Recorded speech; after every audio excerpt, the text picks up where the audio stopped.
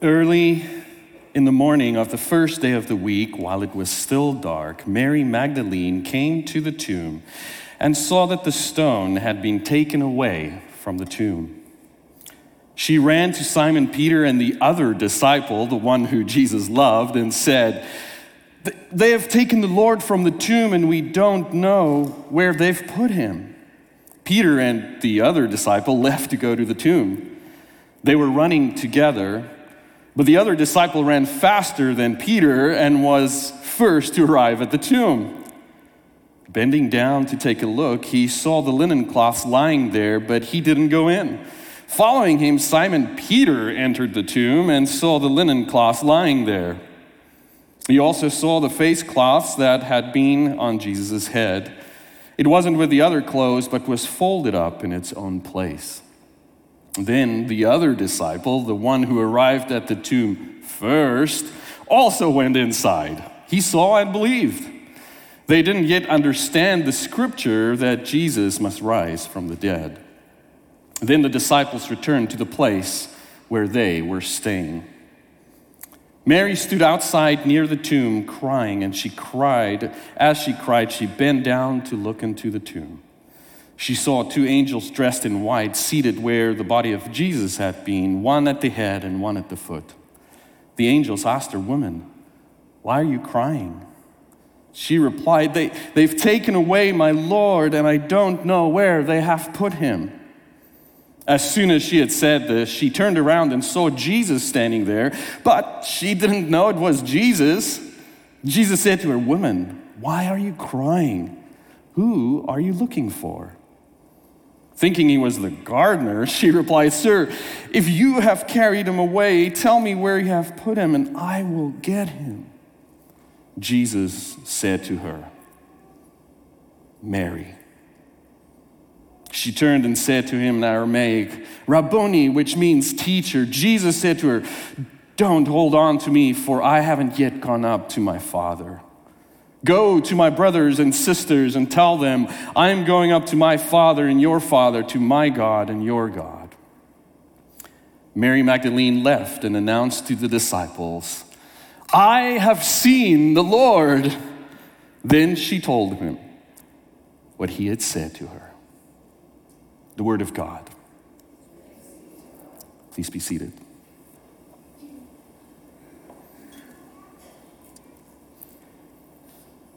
Early in the morning of the first day of the week, while it was still dark, Mary Magdalene came to the tomb, says John. Early in the morning on the first day of the week, while it was still dark, Mary Magdalene came to the tomb. And here we are, early in the morning of the first day of the week, while it is still dark. If you were like me this morning, you woke up tired, exhausted, not wanting to get up, mustering every ounce of energy to get out of bed while it was still dark. Anyone? Here are the alarms that I set for myself. He is risen, wake up, get out of bed, 5:10, go time, 5:15. Jesus needs you to get up. The reality of the dark is that sometimes we wake up before our alarms because we are stressed. And so I was up at 4. The gospel, and then look at this text thread from the pastors this morning. At 5:39, Bev's like, "I'm up, LOL," and frazzled cat. And the next slide was Steve, who's the master of gifts. And he sent that one, and Ben Amo is like me right now, but I'll just go back one more. Otis, I responded to Bev, she is risen in need. And then the next one is Pastor Ben. And then, of course, the last one, we had Pastor Raywin with no picture, just 5:07 a.m. Mama, where are you? My ever-present alarm.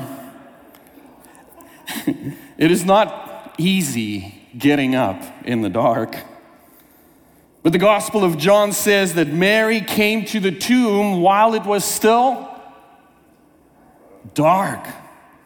And now we know for John, light and darkness is not simply something physical, it is symbolic and metaphorical, it is theological. In fact, John starts his gospel record with these words: the light shines in the darkness, and the darkness does not extinguish the light. The theme of light and darkness carries throughout the Gospel of John. So when John mentions that Mary came to the tomb while it was still dark, it is more than simply telling us the time of the day. John wants us to know that Mary came to the tomb while it was still dark. Dark with the death of Jesus. Dark with hopes shattered. Dark with grief unbearable. Dark with excruciating heartache. Dark with tears of despair. Dark with depression. Dark with anxiety, dark with fear, dark with questions, dark with doubts, dark with the paralysis of the unknown future, dark with the darkness that comes with the darkest of nights. Mary came to the tomb while it was still dark. Like Mary, all of us have places in our lives where it is still dark. Things in our life where it seems all hope is gone. We all have endured various sorts of deaths. The death of loved ones, the death of dreams, the death of relationships, the death of hopes and anticipation, the death of desires, the death of securities, perhaps the most challenging death of all, the death of self. Mary came to the tomb while it was still dark. Where is it still dark for you this Easter morning? While it was still dark, Mary came to the tomb. Now, unlike the other Gospels, on resurrection morning, Mary does not come to care for Jesus' body with ointment and spices and myrrh. That was already done on Friday night, as Pastor Raywin shared with us yesterday. So I wonder, why does Mary come to the tomb while it is still dark then? Well, Mary was last at the cross and first at the tomb. I think that John has Mary come to the tomb while it is still dark to show us what faithfulness looks like in the dark. When we experience darkness in our lives, the temptation is to close our eyes, turn off the alarms, sleep on some more, close our eyes and hope when we awake that the sun will be shining. The other disciples are nowhere to be seen while it is still dark. They are probably still sleeping or wanting to stay in the safety of their home. And then after Peter and the other disciple sees the empty tomb, they simply return to the place where they were staying and leave Mary there in the dark. But Mary shows faithfulness in the dark. Mary, who is willing to stay, to persevere in her search in the dark. Mary goes to the source of her pain and suffering. She goes to the tomb to wrestle with the dark and to wrestle with what's next. Mary embraces the dark.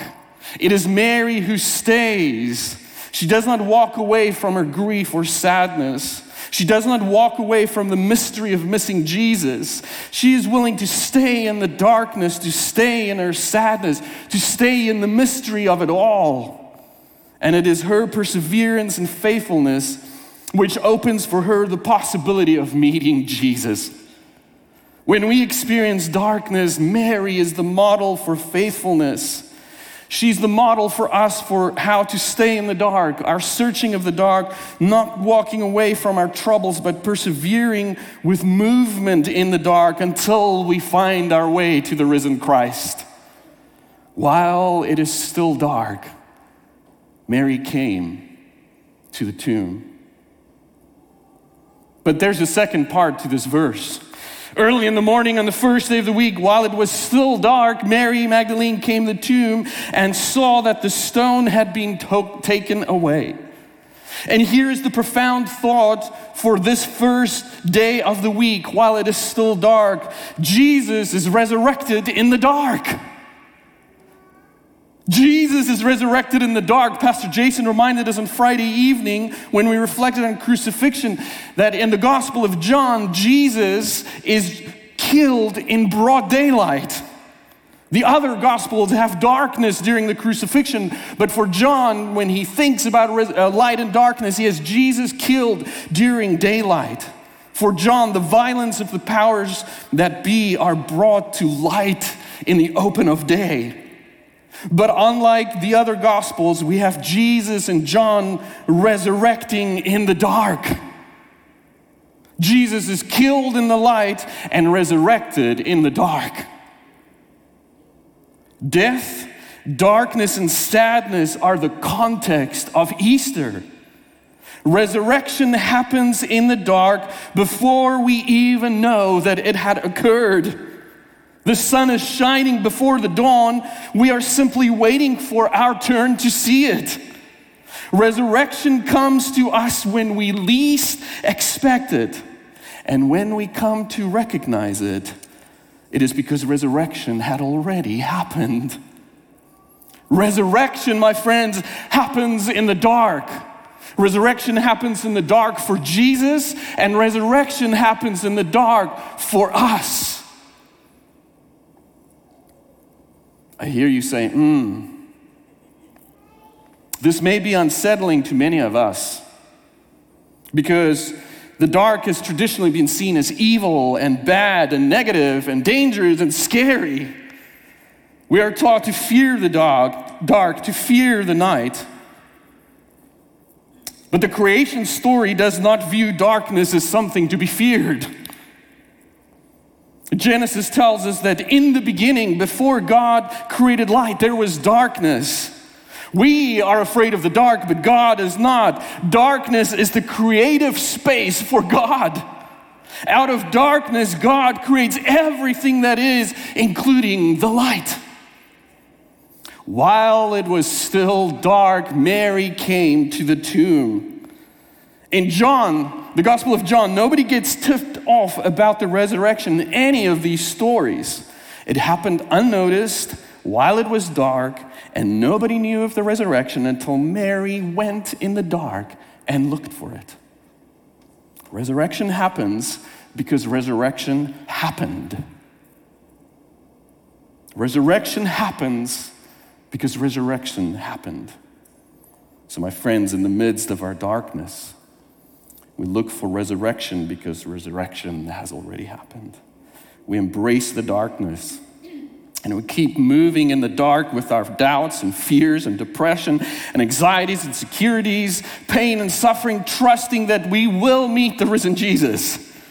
While it was dark, Mary came to the tomb, the empty tomb. Jesus is resurrected in the dark. But there's one more twist to John's version of the resurrection, and that is this. Resurrection does not happen with a burst of light. Resurrection happens with a dawning of light.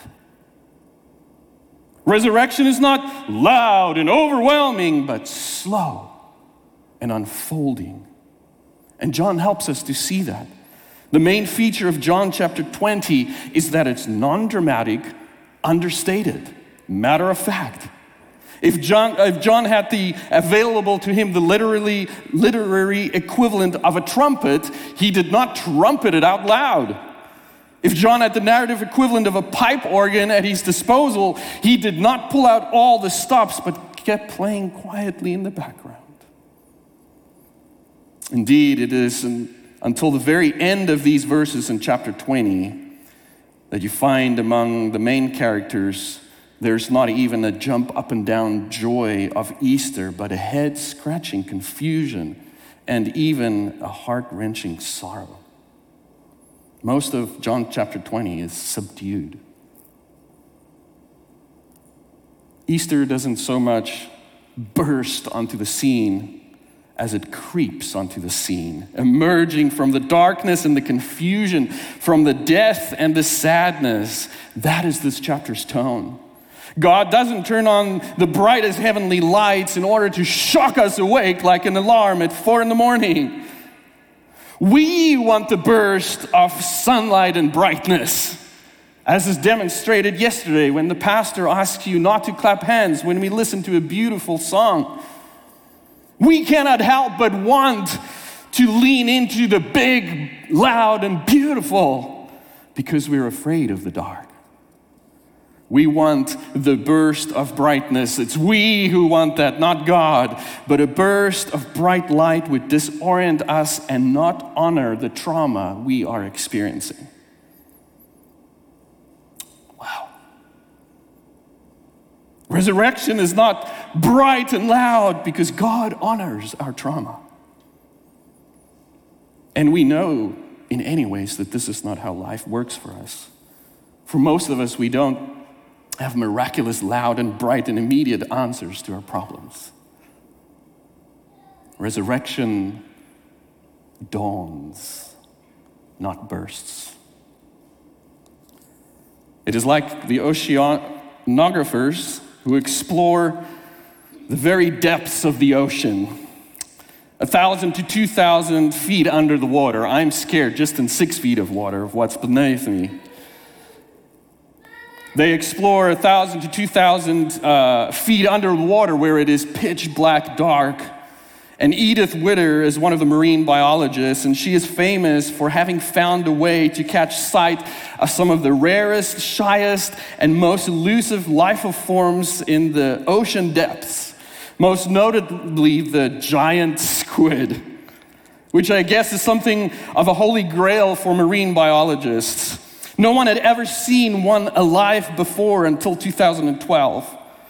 Prior to that, they died. They would float up to the surface, so plenty have been spotted and dissected and studied, but not in their habitat, not in the dark, not in the deep.